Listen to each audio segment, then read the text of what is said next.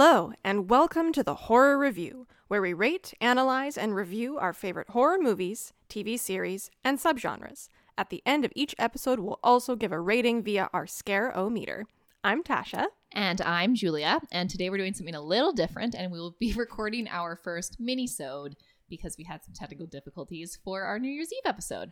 So we will be doing a just quick and dirty review of the 1980 New Year's Eve slasher film Terror Train. And it was the directorial debut of Roger Spottiswoode. And we had originally recorded this episode before New Year's, so it was, I think, a day before New Year's Eve. It was going to come out right on New Year's Eve. Perfect, awful New Year's Eve movie you could possibly watch. Maybe there are worse ones. Yeah, so we had technical difficulties. So we are re-recording a short version of this because honestly, it only really deserves it. Yes. Yeah. All right. So let's hear a quick little synopsis of the movie. Quickest possible synopsis is basically a fraternity prank gone wrong. So it's set on New Year's Eve. Frat party is taking place where the virgins have to wear these beanies to signify that they are virgins.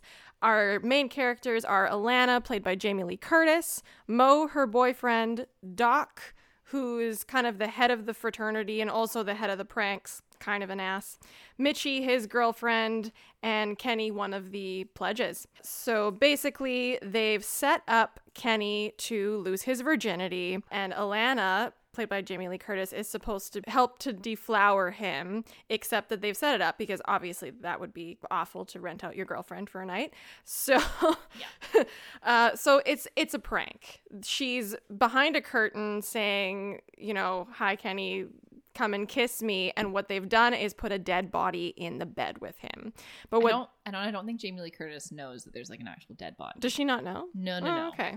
No. That I didn't realize. It's not very clear. It's not super clear, but no. She like knows it's a prank, but didn't know how far it was going to go. Right. Okay.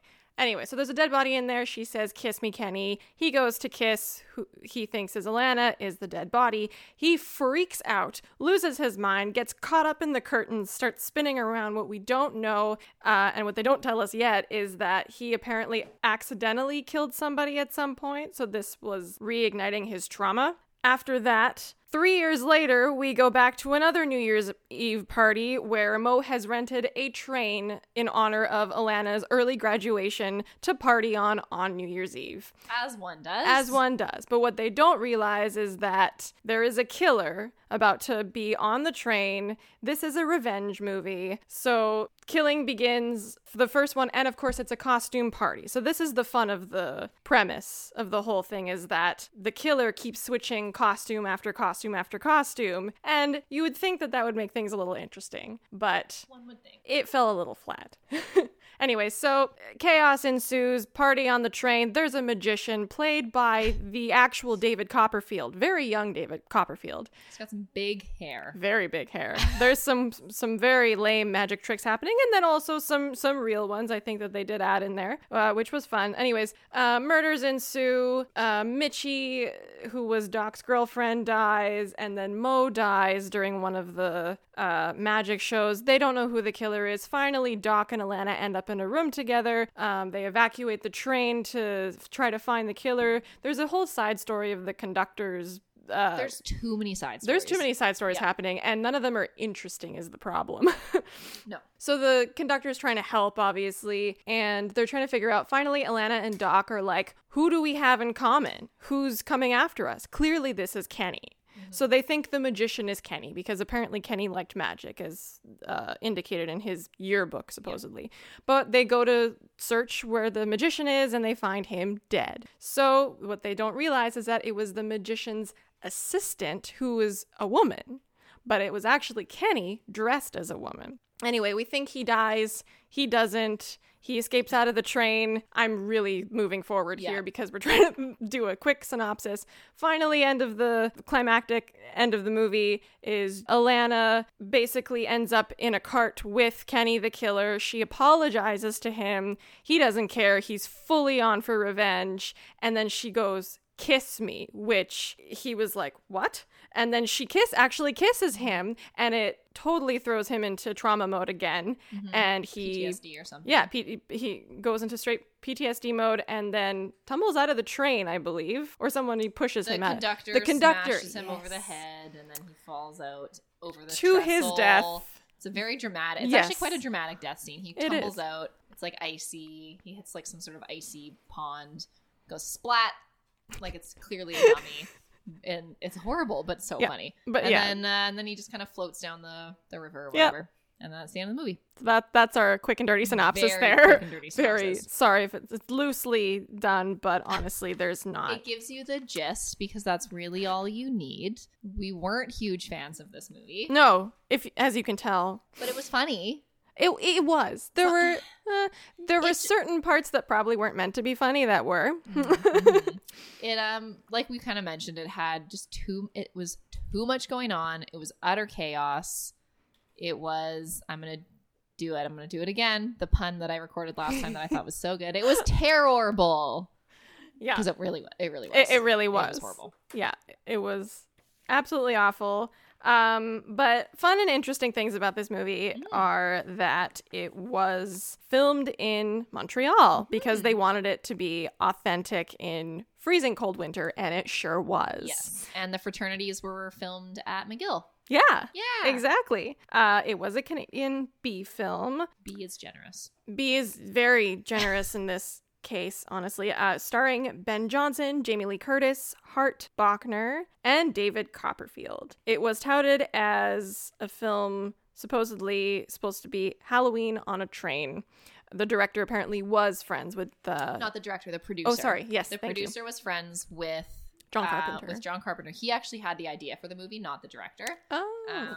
And yeah, kind of was like, hey, I had this idea. I kind of want to do a version of Halloween, but on a train. And John Carpenter gave his blessing, was like, yeah, man, go for it. And it had the makings to be something good. And it just, it was very disappointed. It was very awful. It was hard to watch. It really was. It did not keep my attention. I had to be like, okay, Julia, this is your podcast homework. Like, you have to pay attention to this movie because we have to talk about it. It was very difficult. I agree. Yeah. I think we talked about that you could watch it in any order of any scene and still be just as confused. It wouldn't make any sense. It wouldn't make any sense. I was simultaneously confused and bored, which is not a good combination. Yeah. I watched it in bits because I couldn't watch it in one go. It was just like I couldn't concentrate. No. It was kind of awful that way. Yes. The set was kind of cool because the producers leased out from the Canadian Pacific Railway locomotive a cart from the Steamtown Foundation in Vermont. They repainted it and decorated the train. As of January 2021, the Canadian Pacific Railway train number 1293 is still in use. Which is the one they filmed on? Yeah, which is the one they filmed on, which is kind of cool. Other interesting things are the cinematographer, John Alcott, actually had to redo the lighting for...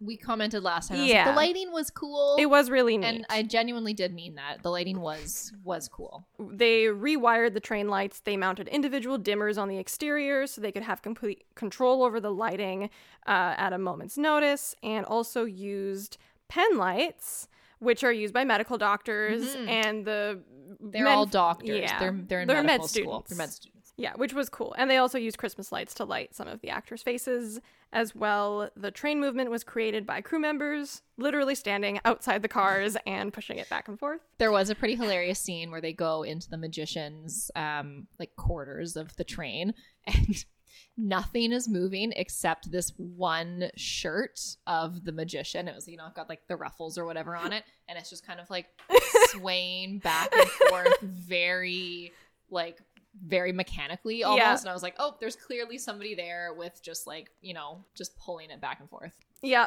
it was pretty funny. There was some hilarious 70s music going on, especially during the magic show. Also, I found it hilarious that there were live shows and magic shows happening on this train. I know. It was like I feel like some of the interiors that they were filming, I mean, it was filmed in a warehouse as well. It wasn't just the locomotive. But some of it was just like spatially too large to be a train cart. Obviously, I mean, I know there's supposed to be some suspension of disbelief, but it was very low budget.